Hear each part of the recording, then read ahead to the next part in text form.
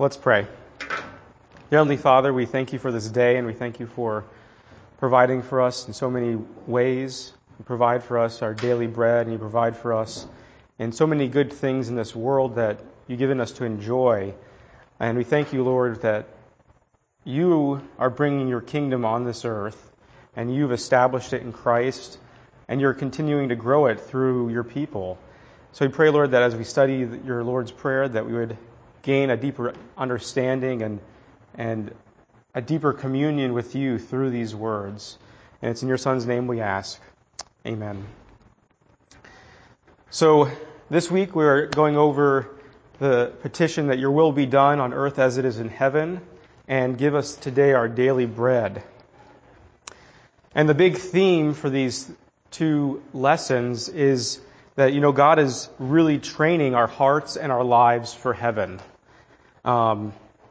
Praying in Jesus' name is really a lifelong training in taking God's will a little more seriously each day and our wills and desires less seriously. That's really what is going on in this prayer, that the Holy Spirit is showing us the reality of heaven and how He is working on earth today and how He is working through us. And I think one of the best stories in the Bible that really depicts how God's will is being done on earth is the story of Joseph and his brothers, told towards the end of Genesis. And it's an interesting family story, which means that it's all about misunderstanding, envy, and violence, unfortunately. You have this bratty little brother, Joseph, who's antagonizing his older brothers, and he's daddy's favorite. Jacob, his father, loved Joseph with just unashamed favoritism because he was the son of his favorite wife. And Joseph had all these different dreams. If you remember the story, if you can imagine your kid brother coming up to you and saying that, I had this dream where we're binding sheaves of wheat in the field, and all your sheaves bow down to mine. And you could just imagine Joseph's brothers just getting angry, all of them being older and stronger. And then he dreamed the sun and the moon and the 11 stars bowed down to him. This guy is just really, really getting arrogant, it seems like, to his brothers. And the brothers said to him, we'll show you our dream. So they plot against him, if you remember the story, and they attempt to kill him. But eventually they settle upon selling Joseph into slavery into Egypt. They take Joseph's coat and they make it all bloody and tear it up with sheep's blood, and they bring it to their father. You can just imagine what kind of hatred they had in their hearts and envy by doing this and trying to break their father's heart in this way. And they said, while we were out at work today, something ate little Joseph. The big bad wolf came along and just gobbled him up. But through these series of twists and turns, we see that Joseph, he goes into slavery, and the Lord makes him prosper for some reason. The Lord's presence upon his life and God's grace was so present and recognized that his Egyptian masters and overlords and even Pharaoh start placing Joseph in as head over these households. And then during this great famine, which Joseph predicted in his dreams, as he interpreted these dreams, Joseph devises and executes this master plan for saving Egypt and then the known world at the time from hunger. And then who would show up in this huge worldwide famine but Joseph's brothers? And they come begging this royal Egyptian, who they think is this supreme master lord over the whole world, begging him for food. And it's none other than their forsaken little brother Joseph. And when he finally reveals himself to them, his brothers tremble, and they're just totally dumbstruck and afraid. And they have really good reason for that because of all that they had tried to do to Joseph. And But Joseph says something to his brother that really reassures them and is basically talking about God's will being done. He says, your will be done on earth as it is in heaven. This is what Joseph says, that he said to his brothers, come closer to me. And they came closer, and he said, I am your brother Joseph, who you sold into Egypt. Now do not be distressed or angry with yourselves because you sold me here. They really did do that. They really had this evil that they did to them. They did to him. He said, but God sent me before you to preserve life. God sent me before you to preserve for you a remnant on earth and to keep alive many survivors. So it was not you who sent me here, but God. He has made me a father to Pharaoh and the Lord over all his house and the ruler of all the land of Egypt. So Joseph's statement to his brothers is this amazing affirmation of the grace and power of God, even in spite of all the evil that had happened to him. What seemed like just this purely internal family affair, this family matter, this envy and strife and bitterness and warring against each other in this troubled family that God had said is my family, turns out to be part of this huge story of God realizing his will and his purposes in the world. Joseph says, you meant it for evil, but God meant it for good. So this story that begins with resentment and betrayal, like so many of our stories, turns out to be about God at work, preserving his people, saving them in spite of their foolishness and evil. You did not send me here, Joseph tells his brothers. That Joseph's brothers thought that they were in control, and they thought they were getting their wills done when they sold their brother into slavery.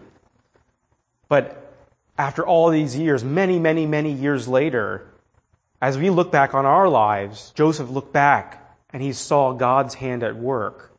And he said that no, some loving presence of God is behind this story, some hand that's greater than the brothers' guilt and evil deeds. That there's this great author that's behind the story, that's acting. And God's dream for the world, for this family that God would bless the whole world through, couldn't be thwarted even by that family, even by these evil brothers.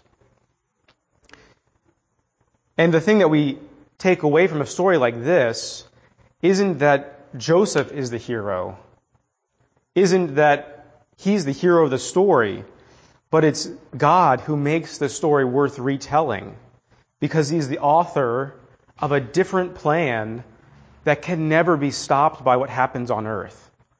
That's the amazing thing, that it's a hidden plan for sure. But as Joseph tells his brothers, fear not. What you meant for evil, God meant for good. And that's really what this prayer is about, is that God's will and his plans will triumph. We're not often told how that will happen. Even the Bible doesn't reveal that all the time to us. But we are told that God's plans triumph. And Joseph, just like us, was merely participating in what God is doing in the world. And he just witnessed to it. And he received what God gave him to do, and he was faithful in that calling. And what we see is that God is the one who can shoot with a warped bow, as Martin Luther would say, and ride a lame horse and get to the destination. God is using all these lame people and foolish people and warped people, and he can make a crooked path straight and use that for his plan and purpose. And I think that can be really striking to us as Americans, because we think that life is about our choices or just chance. The lottery of life, life is what I do and decide to do, or it's a part of this, roulette wheel of just sheer luck. And I think that that's often why when we think about our lives, when we look back on it or we think about the future, we can feel so helpless and hopeless. If life is all up to us, if life is all about how much we know about ourselves, and we look at our brothers and sisters and our families, we are doomed if it's all about us.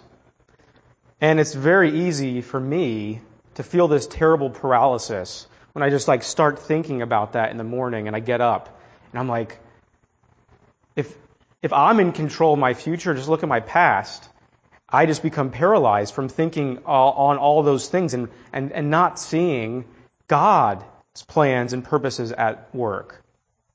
If the fate of the world and the outcome of our future is solely in our doing, then a mere course in Western history should convince us that we are without hope. It's easy to feel frail and fearful before the nuclear threats that we hear on the news, or AIDS epidemic, or ecological crisis, or whatever it is. Even going to the DMV, it feels awful. Just waiting in the DMV line, you're like, is this some cruel joke on life, if it's all choice or chance? But Joseph, at the end of the story, he's able to look back over all the twists and turns of the plot, and he's able to proclaim that God was able to take all these evil things that we do,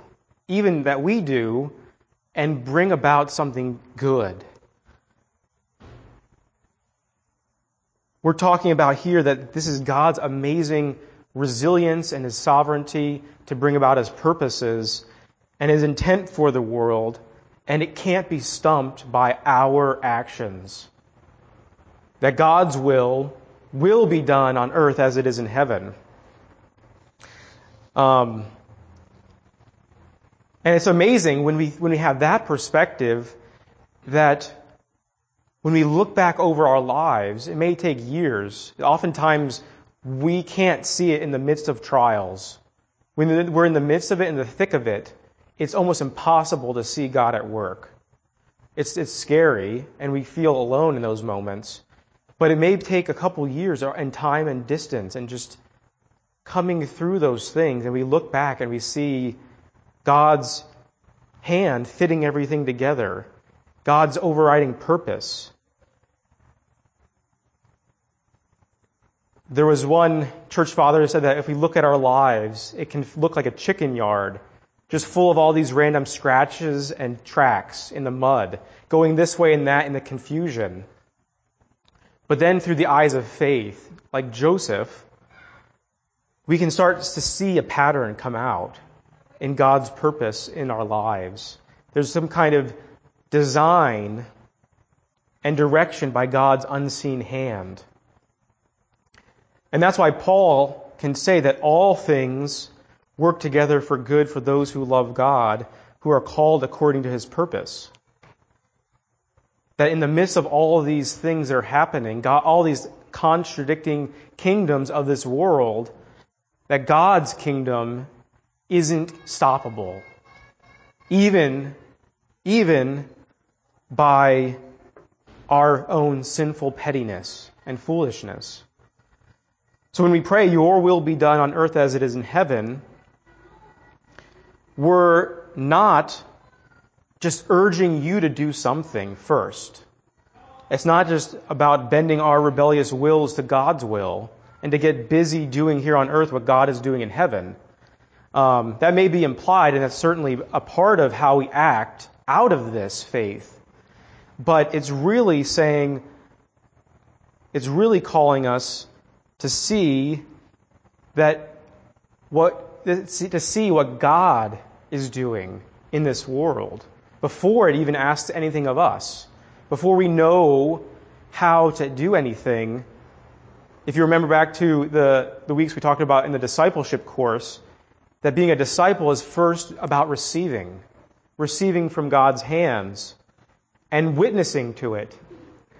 Hello. Then it's about witnessing to it like Joseph did. And then participating in what God is doing. So first, we have to receive. So it's about receiving God's kingdom. It's not about us bringing it about. It's us witnessing and, like Joseph, seeing God's hand bringing about the good in all of this evil around us, and then learning to participate in that.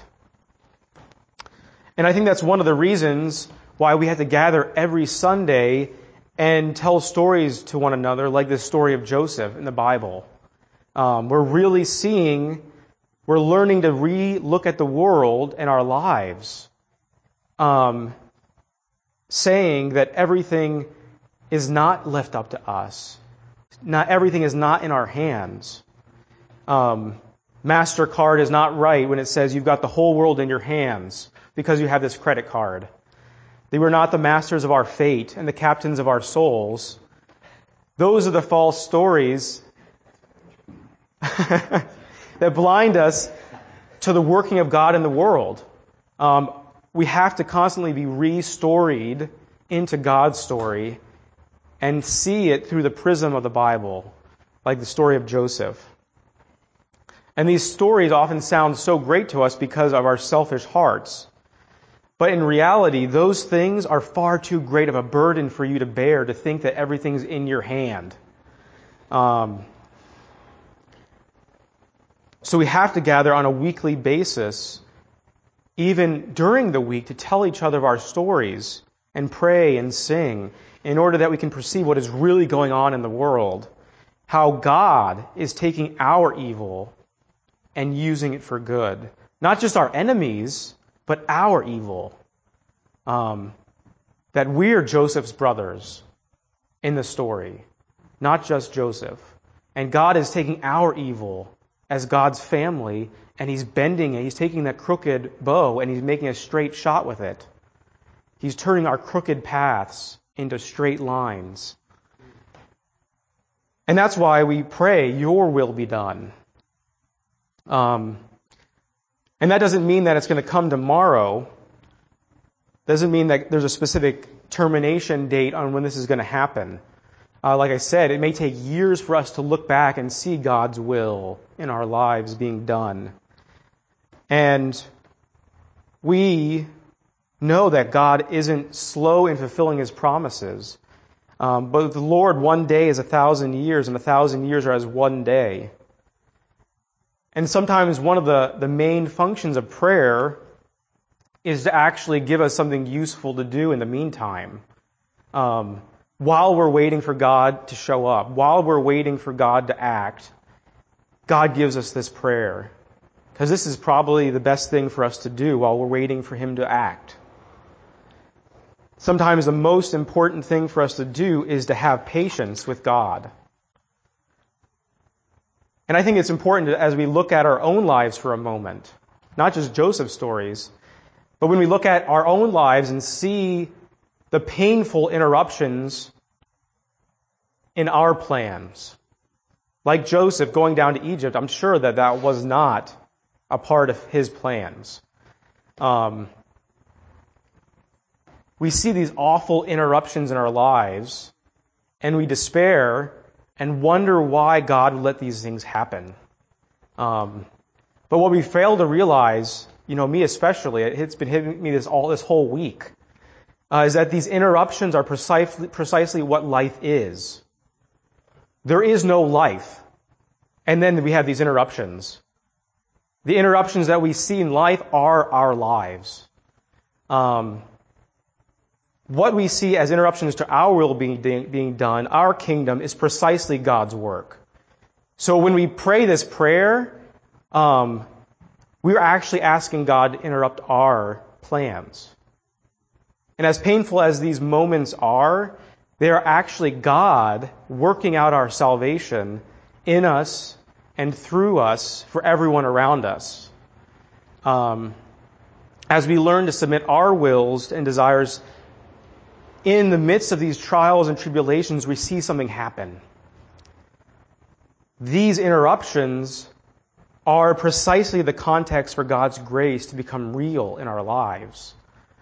They are the context for God's grace making beauty in an ugly world. As we learn to wait in patience for God to act. It's precisely our trials and life's interruptions that God is what God is using to make our lives fruitful and beautiful in a way that couldn't happen otherwise.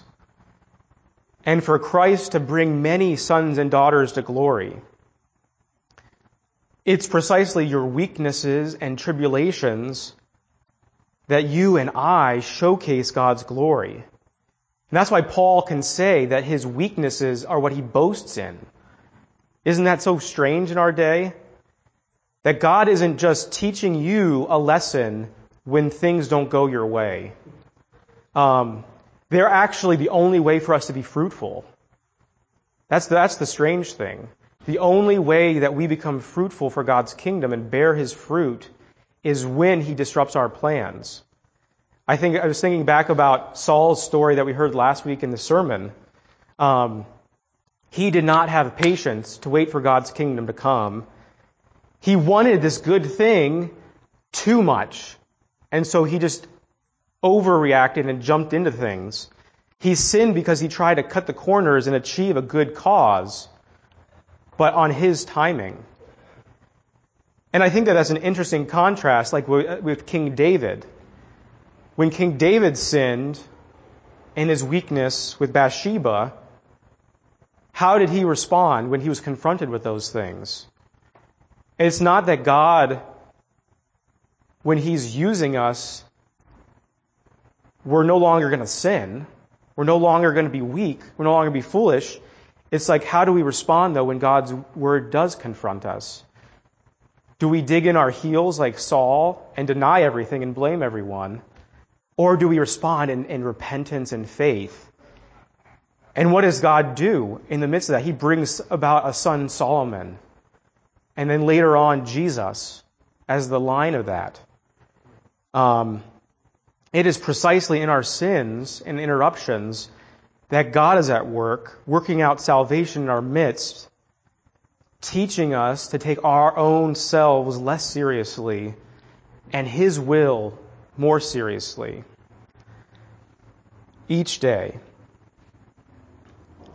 Because He's able to use foolish sinners like us for His greater good. And that's why, when we pray this prayer, we're learning to have patience. We're learning to have hope and patience and recognize that in those moments of interruptions, in those moments of weakness, how we respond is really how we open up our lives to each other and show the grace of God that's at work in our lives. If the response when those things happen is to build walls and cut people off and push them out when those things happen, that's what King Saul did. And he was no longer a part of God's kingdom. But God is able to work through those things in our repentance and faith when we become vulnerable, because that's when we actually lean into each other. That's when we build more community. That's when we build friendship. And really, that's when God is at work. And that's why when we pray this prayer, it's really about hope and patience. Hope and patience. That all these things that we need for our journey as we see God at work. And we need both of those things. We need both hope and patience, because if we're just driven by hope, it can make us actually dangerous when we're not schooled in patience. That may sound strange, but without patience, we're often tempted to storm the walls of injustice, destroying our enemies, and therefore betraying God's way of working through forgiveness. Instead, we're called to be really patient people who are schooled by the one who is supremely patient on the cross, our crucified Lord. so that the world can know that love and not violence rules and is breaking into this world. And God's way of dealing with us and our evil is ultimately loving compassion by the cross, the unlimited suffering and patience of God, who is so long-suffering with us. And out of that, we are called, as Jesus says, to take up our cross and follow God's patience. And that's why we need this prayer in our day of just constant moral outrage and protest. When we jump the gun, like King Saul, it's in impatience that is where precisely we're made pawns of the devil. It's in our impatience and trying to cut corners that we miss God's kingdom and what He's doing in this world. And so that's why we pray, your will be done. We're asking God's will to be done. I think too often that we are really conditioned to think that prayer is asking God for what we want. Dear God, give me this or give me that. But in praying this, we're specifically told to ask for God's will to be done on earth as it is in heaven. We are attempting to learn slowly and school ourselves in to want what God wants. Not to receive our heart's desires, but rather so that we can become enthralled and overcome with God's beauty and the vision, like Joseph was, of what God is doing in the world. So that we can forget our stories and the stories that MasterCard sells us for something that's greater and that is greater than what we could imagine. And this is a constant theme that we've been hitting on, is that praise is not primarily about self-expression. I really think that that's like one of the big dangers in our understanding of worship and prayer today in the Christian life, is that we think it's about self-expression, where in reality it's God conforming us to His will, slowly filling us up, because by ourselves we are empty, and God constantly wants to give us so many good things, but our hands are often too full to receive them. And so prayer and praise like this is slowly turning away from our wills, all those things we grasp after, and learning to be filled up by God. That in a society that's just constantly filled up with philosophies and psychologies and life hacks, techniques and methods of getting our heart's desire, prayer can be a really risky, dangerous thing. And it just doesn't make sense. This kind of prayer doesn't make sense to us. And I think that's one of the reasons why it's so hard to pray. In our culture that's like a vast supermarket of our own desires, where we're encouraged to constantly consume, we are just constantly being told that getting what I want is the goal of everything. And if there's a God that exists out there, then He needs to be a part of that plan. He can be a co-pilot in this plan, in my story, my life story, but He definitely can't take center stage. And unfortunately, what that does, when what I want becomes the center stage, it actually becomes unattainable. Because there's this ever-rising desire, these ever-rising desires and things that can never be satisfied by all these little things and these little stories that we make up. Because at the back of our minds, I think we know that our stories can't be true. I think everyone knows deep down that their story about their lives doesn't make sense because they made it up. It's so small and fitting into our heart's desires, that we know that those things will never satisfy us. That at the end of the day, making our own meaning and purpose in this world is really impossible.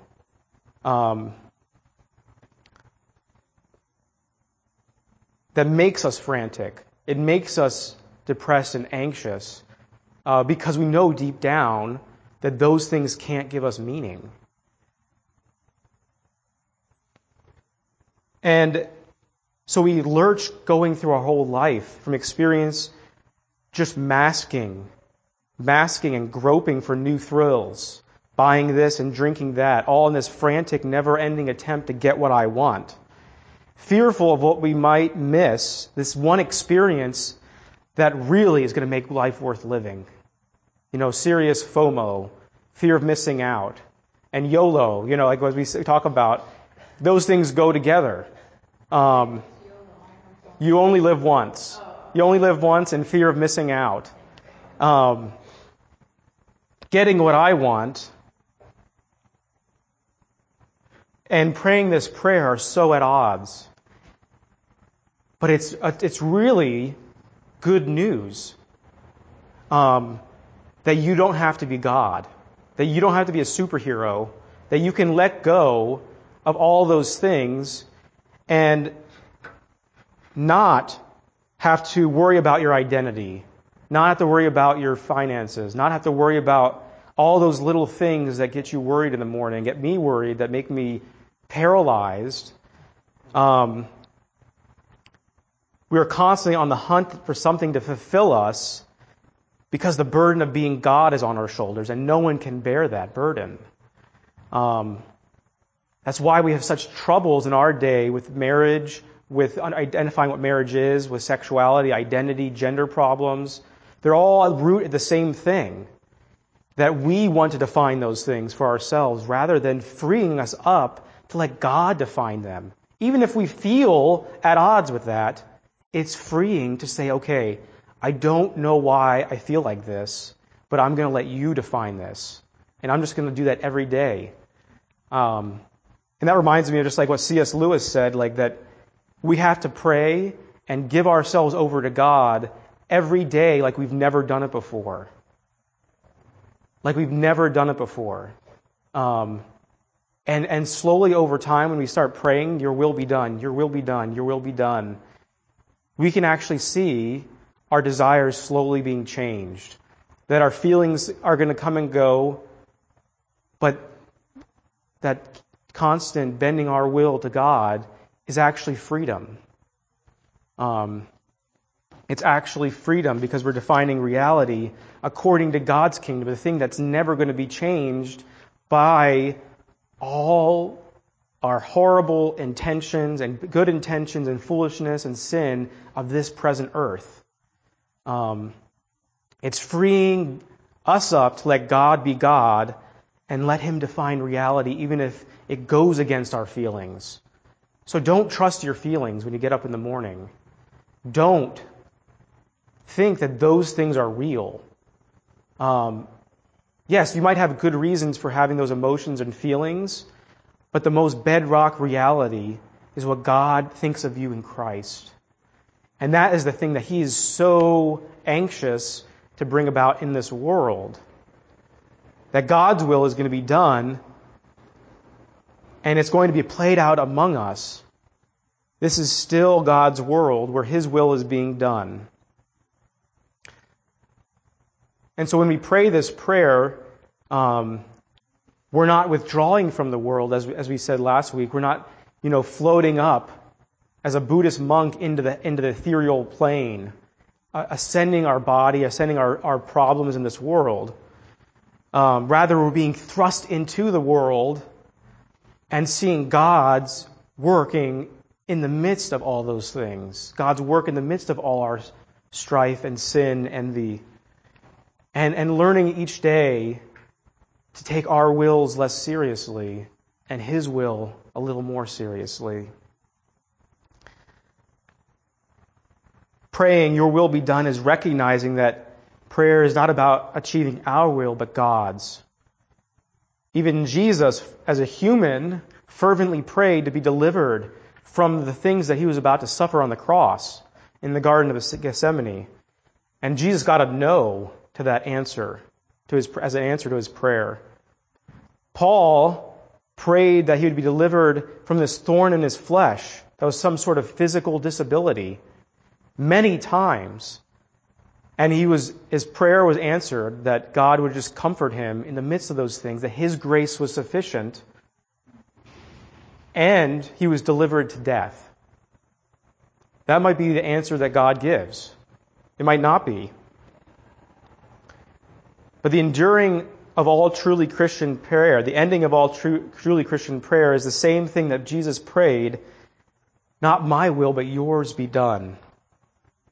Because he was enabled to entrust himself to his good Father, and we are enabled to entrust ourselves as well. Because God is the hero of our story, he can even use sinful, weak people like us for his glory and our good. Any questions or thoughts about your will be done before we get into the next section? I think just like the idea of historical memories. So, just remembering those things. My friends and I got together during terrible tragedies, and we've actually done a ceremony that said, because we've all been close for so long, remember how God did this. So each person would do that, and then it just helped our faith. Remember, sure, it's biblical. Right. I'm sure you read the Bible and stuff that we saw this in our lives. Yes, and that's so comforting. That's why we need each other as Christians, because sometimes we need to be called out of ourselves, and we need to speak this word into each other's lives and see how faithful he's been, not just in the Bible, but in our lives. That's a great point. All right, so give us today our daily bread. Any notion that Christianity is this otherworldly trip into Never Never Land, as we said, is really dispelled as we see that the Lord's Prayer gets down to the nitty-gritty and boldly asking God for bread. It's a daily reminder that we pray this prayer, that our lives, like bread, are gifts from God. They're things that we are daily dependent on from God. And if you remember back to the story of the Hebrews in the wilderness, where they're given manna, they would have starved had not God sent that gift to them. We would perish were it not for this daily, really ordinary, mundane gift from God. But it's so essential. And therefore we are enabled, Jesus said, to boldly go to our Father and ask for our daily needs. What an amazing thing that is. God is not uninterested in how he's made us. He is so interested in our humanness that he wants us to ask for something as small and seemingly insignificant as bread. After talking about God and heaven, this prayer now reminds us that we are finite, fleshly beings who live by bread. And our salvation is coming to this realization that our lives, just like this bread, are gifts from God, and our lives are daily dependent on this bread given by a God who loves to feed us. If we think back to the gospel stories of Jesus and some of the many miracles that he did, he would see people who didn't have daily bread, and he would have compassion on them. And if you remember, just like the story of the 5 loaves and the 2 fish, he was able to take that simple thing and feed this whole crowd because he had so much compassion for them. And they all ate and they were filled. Jesus is someone who had compassion for hungry people. And the Savior for whom hunger is really is an offense in some sense to His kingdom. Jesus came, and the sign that He was coming of His kingdom was feeding people and healing them. And He commands His disciples to give them something to eat. Israel was given all these promises throughout the whole Old Testament that they would know the Messiah and the coming of God's kingdom at their table, who they would eat with. When the Messiah would come, He would be the one who would feed the hungry. And expecting God's kingdom is expecting a meal for those who are hungry and forgotten. The prophet Isaiah said that there will come forth in all the earth this great shout, that everyone who thirsts, come to the waters. You who have no money, come buy and eat. Come buy wine and milk without money and without price. That was the sign of God's coming kingdom. That's small in small print seen in these miracles. That's in small print seen in God giving us our daily bread.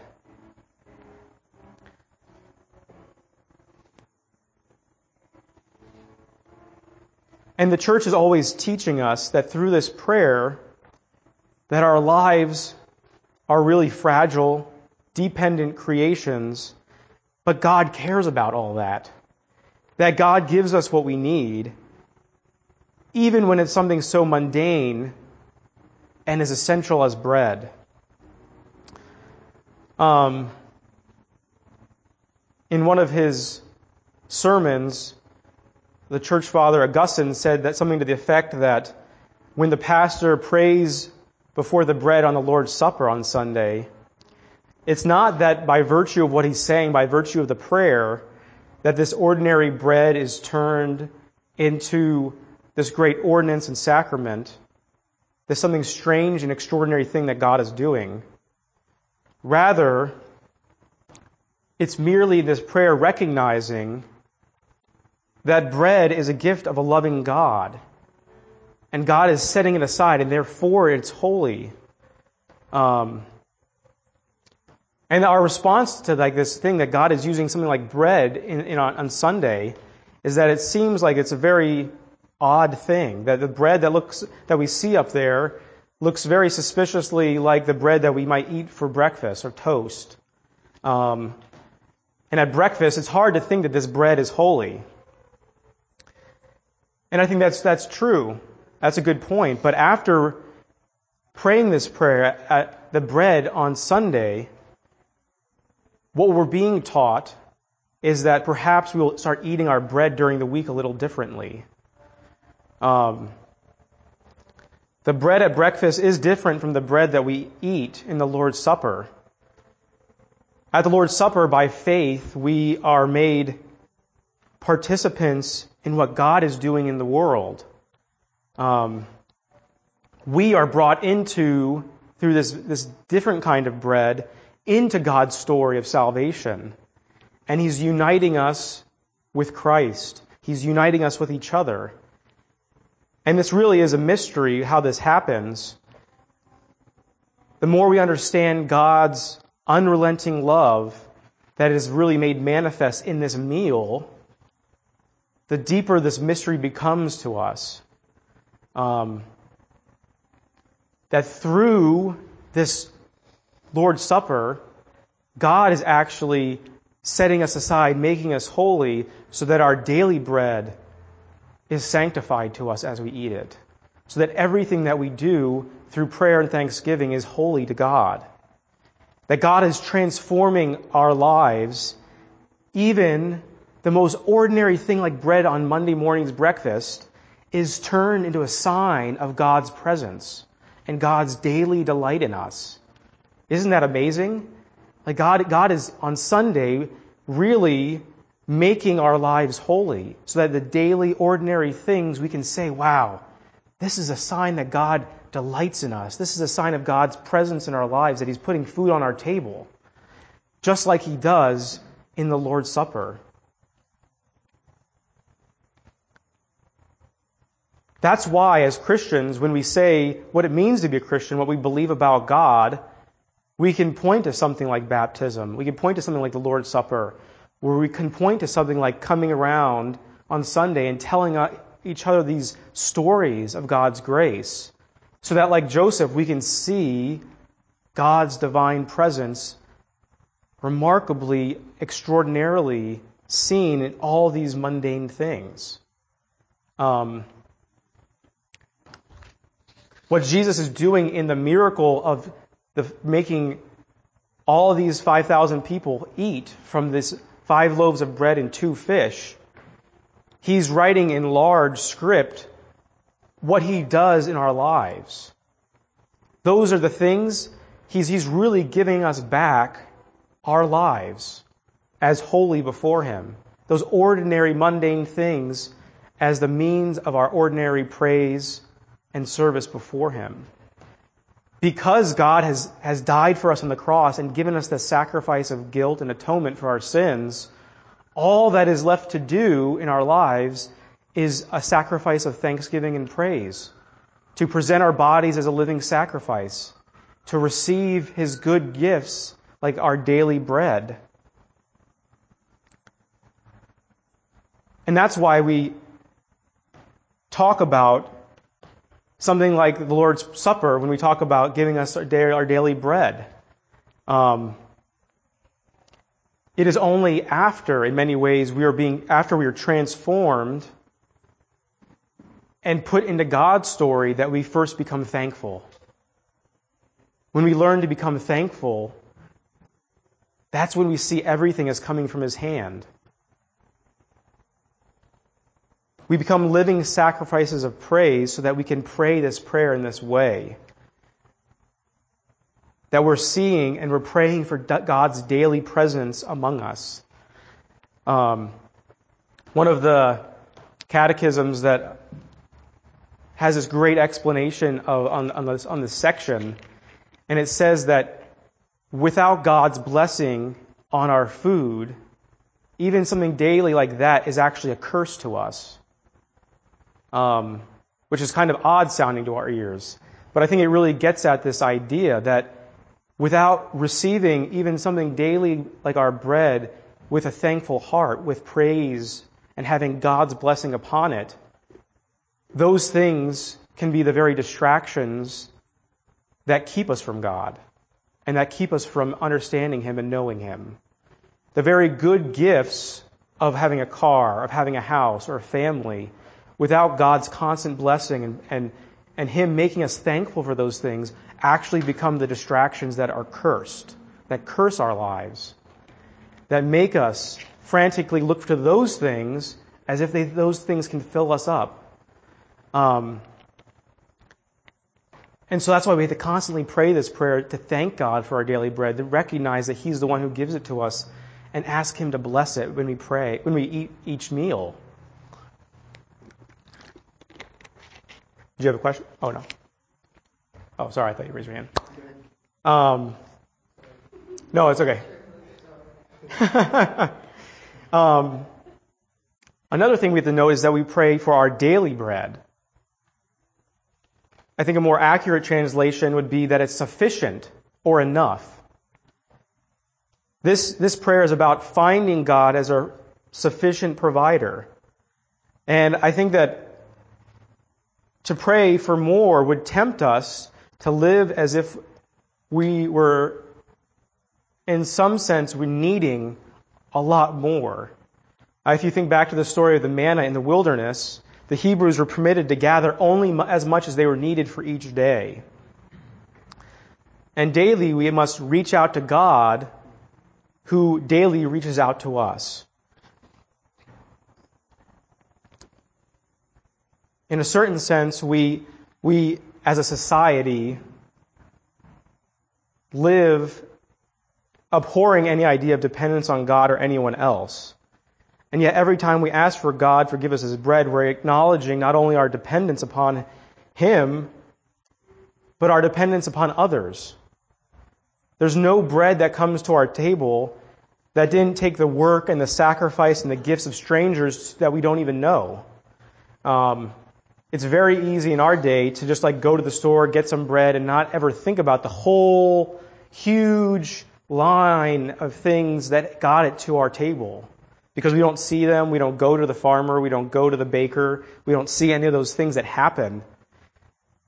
But God is so present and active in our lives, wearing all of us and all our gifts like gloves on His hands. He's the one, through all these things, through all these different people, getting us our bread on our table, providing for us. So we know none of us are self-sufficient. None of us can go on in life without His good providence, without each other. We're not autonomous, freestanding individuals. We need tons of people just to get our food on our table every day. There's thousands of people in the process.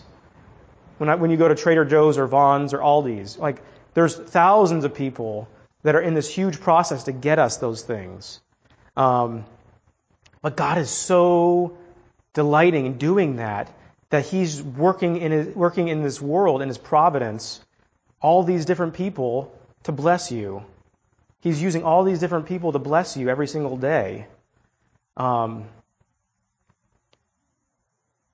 man, running out of time. And as rich people in America, it is very difficult for us to see that. It's very difficult for us not to think we're self-sufficient, that we got here on our own. But as we pray this prayer, we're seeing how indebted we are to each other and to God. We are praying for the grace in our culture of overconsumption to say, give us the grace to know when enough is enough. And help us to say no when the world entices us with so much. And also to be grateful for all the people that brought us our food. This prayer is about contentment as much as it is a prayer about finding God as our sufficient provider, that we can learn to be content. And just wrapping up for today, God is causing us to pray this prayer for His will to be done, seeing how He is at work, giving us these amazing gifts of salvation and even daily bread. Because these gifts are given with deep pockets of responsibility. The deeper the pockets, the deeper the responsibility. We need to learn this, that money, that all these things, that bread, all these things do us no good if we don't recognize the giver that gives them. All these things do us no good if we don't recognize His activity in the world. All of these things that we have are merely on loan to us so that, like Joseph, who's given all these amazing gifts and talents that brought him up to the height of the world's empire, it was so that he could save thousands of people from starvation. That's why God put him there. That's why God puts us in our vocations and our callings, so that we can bless those around us. So that once we actually get over ourselves, our own stories, and not worrying about whether or not we decide our identity, our meaning, our happiness, and realize those things are given to us by God, we're freed up for the first time to love our neighbor. We're freed up for the first time to love and serve those around us, because God is at work through them. He's wearing us like His gloves to bring all these good gifts to those around us. Any questions or thoughts, rebukes, rebuttals before we close for the day? All right, let's close with prayer.